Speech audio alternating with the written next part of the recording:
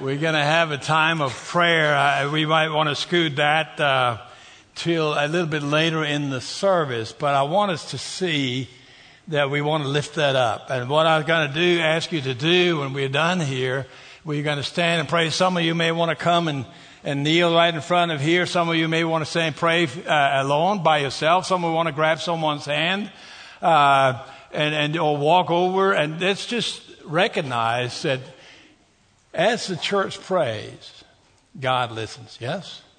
It doesn't always have to be one person. We come together to ask for God's Spirit to do His work in our lives, yes? And we want to see that happen. It doesn't need to just be some kind of liturgical things going on and then the pastor does this, reads this. We want to see God do His work in our midst. And so I'm going to call the church to prayer individually, together, in front of here, on your knees, standing up, lifting hands, folding hands, however you feel comfortable praying. But this becomes a significant point. The same way, if you've seen the bulletin, I want to lift up high that we think of our offer, our sacrifice, not as something that we need because we have bills to pay. That is an expression of our worship of God. I've said to many places many times, if the things that don't touch your wallet doesn't touch much. Yes? It's just how it is. And I don't want to say crude in any way. I just want us to see that.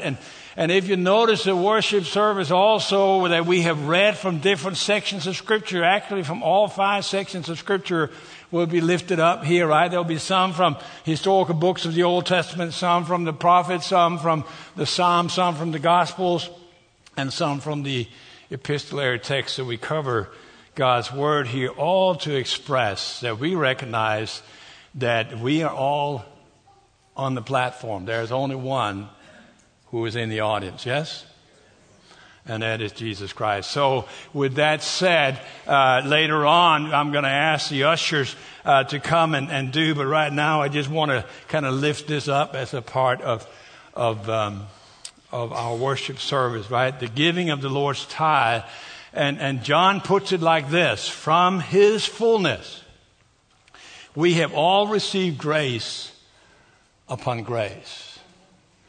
And actually, if you want to translate that literally, probably the best way to do that is to say grace piled upon grace, which is what we express. And we want to kind of express that. So, Father, we ask as we bring ourselves to you, we bring what we have to you, as we come to you to hear your voice and to have you call us out to your world in witness and in action.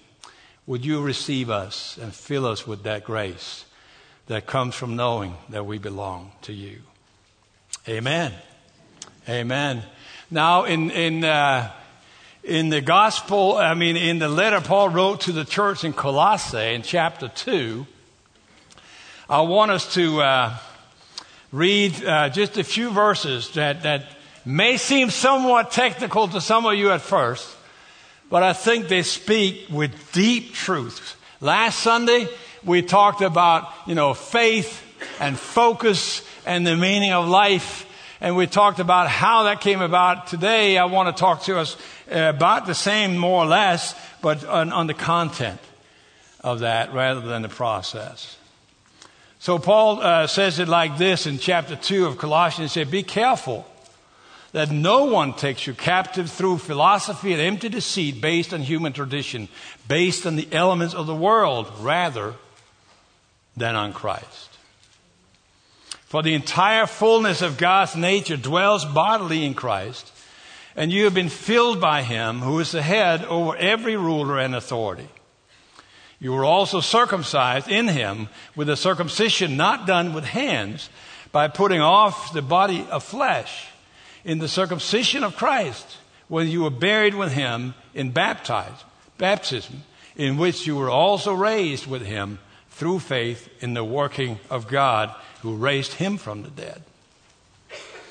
And when you were dead in trespasses and in the uncircumcision of your flesh, He made you alive when with Him and forgave us all our trespasses. He raised the certificate of debt with its obligations that was against us and opposed to us, and has taken it away by nailing it to the cross. He disarmed the rulers and the authorities and disgraced them publicly. He triumphed over them in him. I think if I talk about being full, most of us know what that means. It's not a positive thing if I say to you, you're full of it. It's just not good, is it? You know, there's a lot of people that are full of themselves. You know, they're bragging. They're always trying to kind of sell you something you don't want or tell you something to do you don't want. And you go, you're so full of it. But there's something about that word, fullness, still that speaks also in positive ways, that we have an intuitive kind of sense of what that is. You know, you can be full of insight. You can be full of joy. You can be full of generosity. You can be full, even when it's painful, of grief and of sorrow. We kind of have a sense what it means to be full of something, and we recognize it all the time. For example, if you just went to the movies and you saw one of the greatest movies you ever saw, you're going to tell everybody about it, yes? I mean, you're going to tell everybody you meet, they can't get out of it. You're going to talk to them about it. Or if you went on this amazing vacation, right, you're going to tell them, I know you will, because I've seen you post on it on Facebook, yes? You do, or this meal that you have, whatever experience it is, Jesus puts it this way, right? What your heart is full out, your mouth speaks. That's just a statement of reality. And it is such a strong statement when Jesus says it, because he puts it right there. Some of you are going to pull out goodness. Some of you are going to pull out evil. Whatever your heart is full of, your mouth will speak. This is so strong, if you turn it around, you can say, so if you're not quite sure what your heart is full of, just listen to yourself. That's how strong that is. We intuitively know what that means. And it's almost like you see that in other ways also. For example, you go on a certain like congress or conference, because you need to learn some more, right? To get filled back up, yes? We use the word recreation, right? We could say recreation. We're going to be restored back to new life. That's kind of how that works. We're recharged. Are we getting this? There's an intuitive understanding of what it means to be filled with something, and we don't really. It's liquid language, really. When you think about it, right? It's filling and emptying. It is not an either or. I'm either full or empty. It's like a more or less kind of thing. And that's how it can be also in our walk with God. I want you to not miss this in any kind of way, right? I hear people sometimes, I'm saying, how's it going? Oh, I'm running on empty, right? Or I'm overflowing. Again, this liquid kind of language. And Paul uses that strong thing and speak directly to people about being filled with Christ. That's what that is about here, right here when you look at it. You know, when you notice where we began in verse 8, he's talking to these Colossians that about the culture they knew, the life that they had known always. All this wisdom that they knew, the kind of good ideas that were spoken, and what Mama told them. That's the reality of it, right, with some of that. And then he says, but don't you know you have been filled with Christ? He's what should overflow, not all these other things. Christ is not an add-on. That's the whole point of this letter. Christ is not an add-on that you have your life like you always would anyway, but you add a little element of Christ to it. No, he says, this is a complete filling with Christ. So you need to begin to think differently, look at life differently, experience things differently, conclude differently. That's where we are with this. And notice what it is he's doing here. He's almost like he's saying that, you have these wells where you pull up water, but they are all filled with water that is polluted. They're not clean water. But you should come to Christ who gives you the living water, the clean water, the pure water. Peter picks up the exact same thing in his first letter when he says, like infant children, you should crave undiluted, unpolluted milk. Why? He says, in order that you may grow up. In other words, so that you can become mature in your walk with Christ. And Paul connects right here. Be filled with Christ. No GMOs, right? No genetically alterated kind of foods, but the real stuff, and that alone. No additives. That's where he's going with this. And so, it's a strange thing when you look at it. We're in 2023, Louisville, Texas, yes?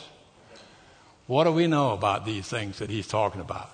Circumcision, how that worked in society. Why is he going there? He's going there directly, and he's highlighting what he's talking about is a spiritual circumcision. How does this whole thing about fullness work? He says this is how it works. The circumcision is the very sign of God's covenant with his people. The kind of community that he has built that all lives inside of that covenant relationship. Now, there was in the old Jewish world, of course, the physical kind of bodily alteration for that, but it was there only as an example of a spiritual reality. Don't miss that. And what happened, of course, was that as time went by, the spiritual significance kind of evaporated and disappeared. And so it became only the external form that mattered. And you may be in your head, I don't know where you are in your head when I say these things. But how easy is that not for us? That the external form becomes more important than the actual spiritual content. Yes? We like it this way. Why? Because that's how we do it. And our formality, and this is how we do it, has just swallowed up what should be the real content. Don't miss this, friends. It is so easy to get there that we can be more interested in doing things a certain way than interested in asking why are we doing it and what is the effect of doing it. The question that we always need to ask, or the way we always need to think, is this: how does it grow people to a closer walk with Christ? Yes? That's what matters. And if you think there's only one way, your way, you need to get out a little bit more. Because people communicate and they hear things in different ways. Yes? And if we're not attaining that, if what we do and what we see is not accomplishing that in our home, in our private life, or in our church, we have to ask the questions. And there are some people that think, well, in the Old Testament they had physical kind of circumstance, in the New Testament they had spiritual. That's not true. God speaks in chapter 30 of Deuteronomy from the beginning has always been about the spiritual significance. He says here, for example, in chapter 30, it says, the Lord your God will circumcise your heart and the heart of your descendants, and you will love him with all your heart. So why? So that you will love him with all your heart. Yes? That's the point. The sign of him being there. Let's not miss these important things. The New Testament, of course, warns again against the circumcision that is only external, only done with hands. And so we see that here as well. But Paul picks it up in a strong way in another letter. And I just want to dwell on this again for a little bit, because this whole language of circumcision, we can relegate that to kind of categories where we think, well, that's just the ancient stuff. We don't need to deal with that. But that's not the point. What the Bible says here, circumcision means you cover, and to cut away that which covers for God and that which covers for yourself. That's the spiritual kind of circumcision that he is talking about. What covers for God? Your pride. Your sin. Sin separates you from God, right? Our own kind of self-sufficiency. That's the things that separate it. Even sometimes the form that are taken over, instead of genuine worship in spirit and in truth, we're just worshiping in the way that we know. Form is taken over, and it covers for God. We don't see him as powerful as he is. And then the other things, it covers for yourself, right? That needs to be cut away. The things that you hold on to that enables you to hide from the world and from yourself in a way, right? These are my habits. This is how I do. And it may even be that you hide yourself in various kinds of complexes, whether you say I have an inferiority complex or superiority complex or whatever it might be. That needs to be covered away. And so Paul says, those who come to God, those who turn to God, the veil will be removed. Don't miss this. When you come to God, he's going to remove that veil, take away, cut away that which covers for him and covers for you. And so he moves straight on, Paul, to talk about baptism. And it is just like in the Old Testament, with the ancient Jewish people, the circumcision towered over them as a sign from God. So in the Christian church, baptism towers over the church as a sign from God. But we know that too can be just form, can it not? Yes?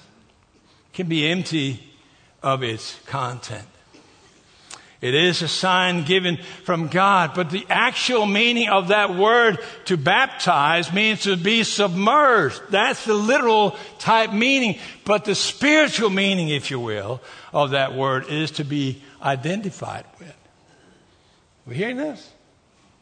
It's immersed, if you will, in who Christ is. That's also why Paul, when there's conflicts in the church in first letter of Corinthians, the first chapter, you can read it when you come home. If you don't have it, just kind of look through. When you're done with the gospel, you get to Romans, and then comes 1 Corinthians chapter 1, about verse 13. Read about that. Paul gets frustrated. In the end, he says, someone want to follow Peter, someone want to follow Paul, someone want to follow someone else. But you are not baptized unto me. You are baptized unto Christ. Yes? That's the point. Because in that is an identification that is very real. It is not the water that does it. That's just a necessary sign. But it is that spiritual moment of the baptism of the Spirit and God's presence. That's also why when we baptize, we always do so on the basis of a personal confession of faith that Jesus is Lord and I want to follow him with all of my life. You know, don't miss it when we say that we are buried with Christ and raised again to walk in a whole new life. That's not just kind of liturgical language. That's actual power. Being filled with Christ. I sure hope I'm not talking just theory and you just hear this as some kind of theological lecture. I hope you see that this is the point, right? That we experience God's powerful presence when he says you have been filled with Christ. It is a reminder, don't let all these other things fill your life. Let Christ fill your life. Søren Kierkegaard Some of you have heard of him. Most of you probably have, right? Philosopher lived about 200 years ago in one of the greatest countries on the earth, right? None of you have guessed he's the Danish philosopher, right? Yes. Anyway, he has this great illustration of faith. And he said it's like this guy come running up a hill and the fire's right behind him, and he runs, and here's a cliff. And he can't run any further, and the fire's coming on. He's feeling the heat. And then he hears a voice from down there. He said, just jump. And the man says, I can't see you. All I see is darkness. And the one from down there says, but I see you, just jump. That's what being full of Christ will do. It will challenge you to trust His being there. Yes? Don't miss this. It is such a powerful, powerful thing. Identification is the point. We are created in the image of God. You remember the story when someone came to Jesus and said, is it right for us to pay taxes? And he said, give me a coin. And he said, well, whose picture's on the coin? They say Caesar. Well, they give that to Caesar. And then give to God what is God. Well, whose image is on them? On us. Give yourself to God. That speaks, friends, to freedom. And I want you to just take a step deeper with me on this point. Freedom is always better than gold. Lots of songs will carry that theme as well. Real freedom, genuine freedom, carries four elements that both theologians and psychologists will agree upon. There are many more, but those four that certainly they will agree upon. The first one, people who are free are people who have come to grips with their past. They've found a way of understanding who they are now, regardless of the past. Are you hearing me? That's the point here, right? They have found a way to come to grips. People who are free, number two, have experienced forgiveness, genuine forgiveness, even from themselves, that they don't walk around in condemnation. Because they didn't quite do this, they shouldn't have done that, and all that kind of stuff. They are set free. People who are free are people who have broken loose from the power of habits and addiction. That you're now free to say no when these things are pulling you in a certain direction. You're here to these folks and to us, right? And people who are free, number four, are people who become independent or unreliant upon the affirmation and the approval of other people. Those are the four things. When you're set free in that way, you are free to love and to forgive and to embrace in ways that can only be known through Christ. That's Paul's point right here. That's why it's so painful for him when he looks at a church like that in Asia Minor. And he says, you've been filled with Christ. How come you're still following these other things?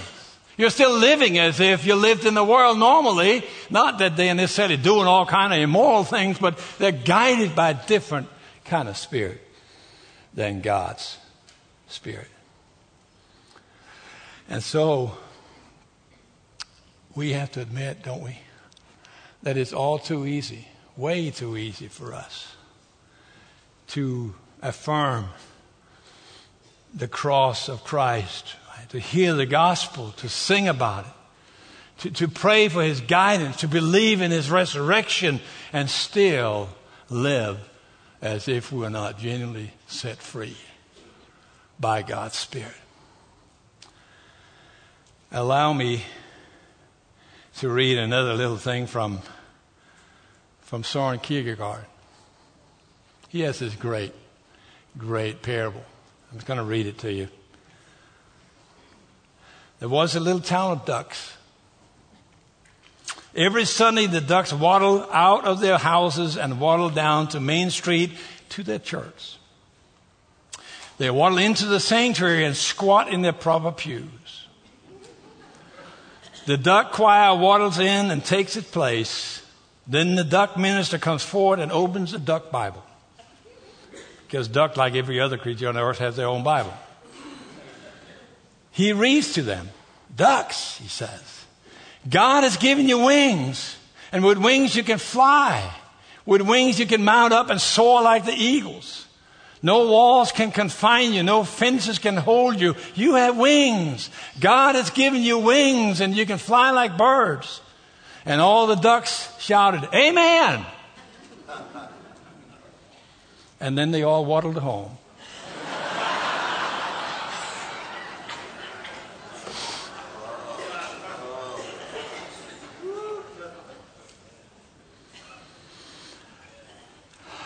Yeah.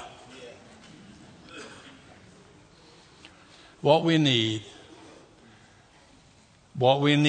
is to experience the dynamic power, is it not, of the cross that will liberate us from all the stuff that hold us in patterns that are not expressing the fullness of Christ. That's what this is about. This early church had been held captive even by false teachers. You'll see that if you read through the whole thing.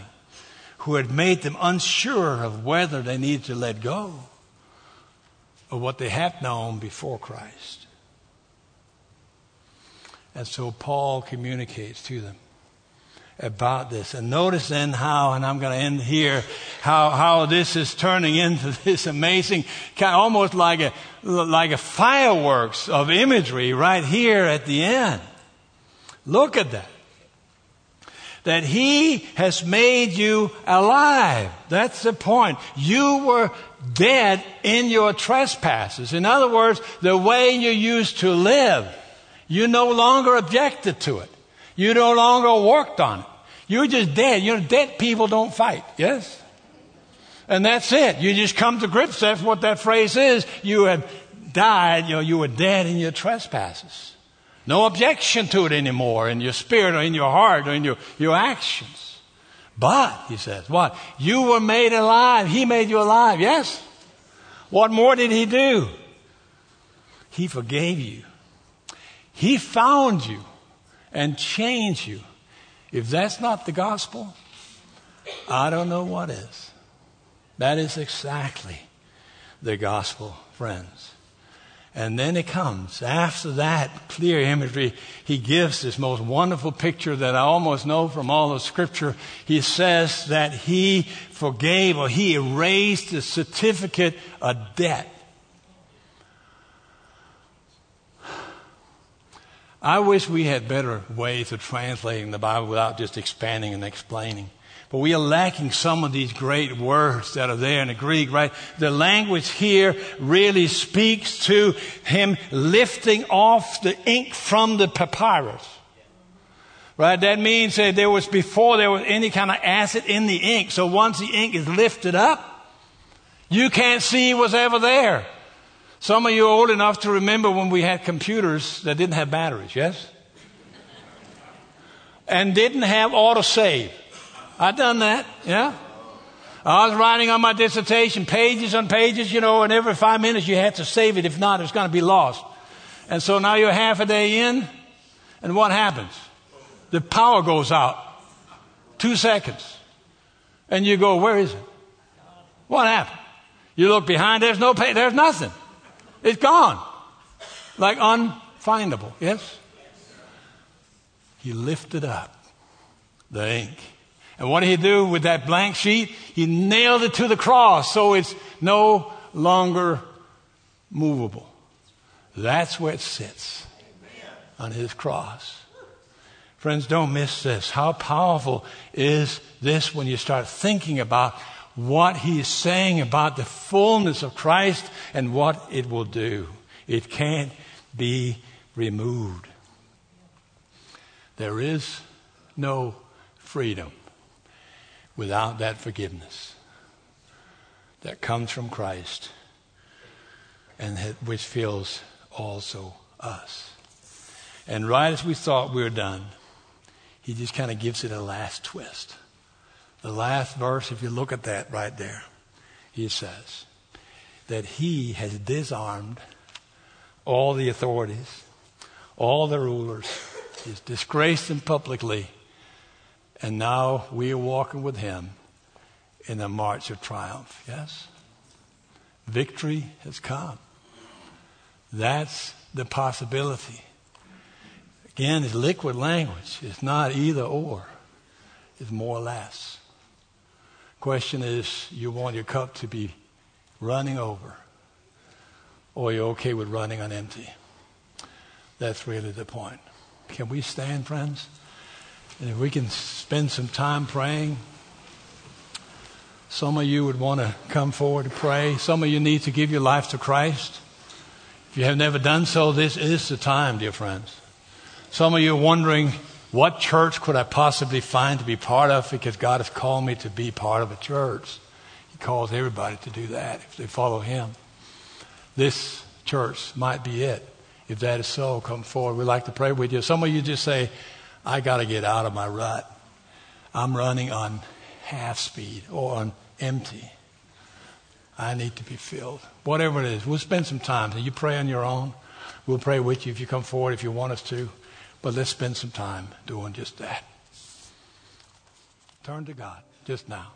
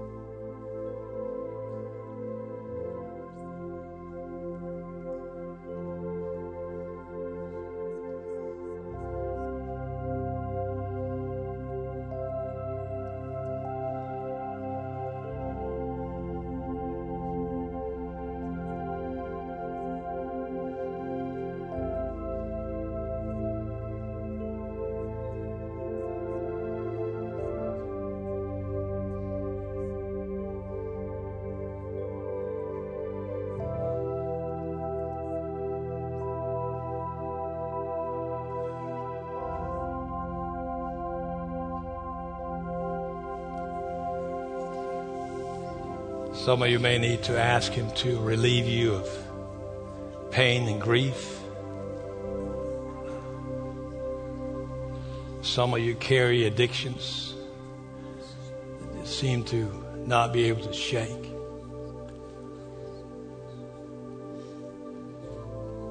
Some of you have found habits that you just need to see God break.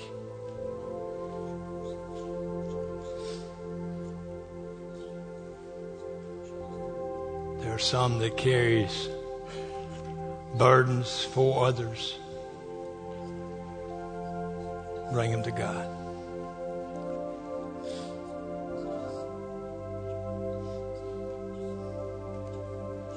If you're lonely, speak to him about that.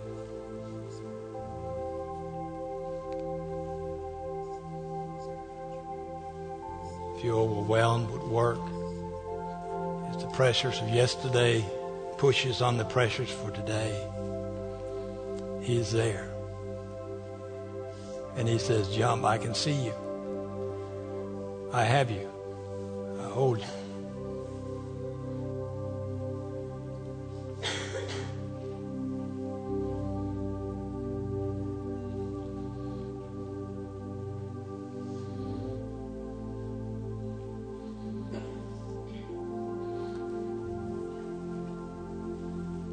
Ask for his embracing love and warmth.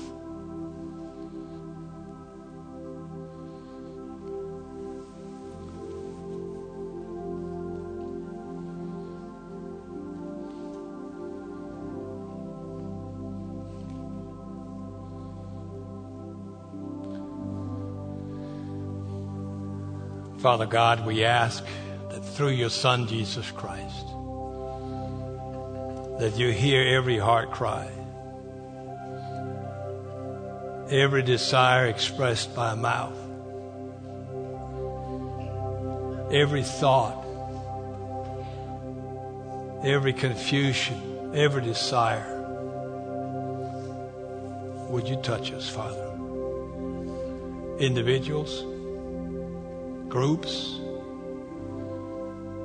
May it be that we find in this place, in our hearts, in our families, in our homes, the presence of God that is so filling that we can't stop talking about it.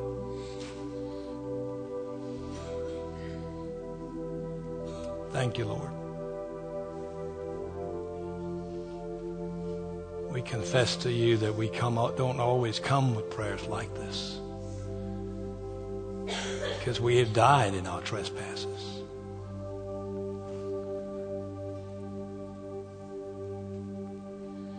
But we want to. We've heard your word. We've seen the text that was penned through your servant Paul to that old church in Colossae and to every church since. Now receive our gratitude and our praise. We love you, Lord. We want to feel and experience your life-changing work in our lives. We pray all of that, of course, as your children, because of your Son.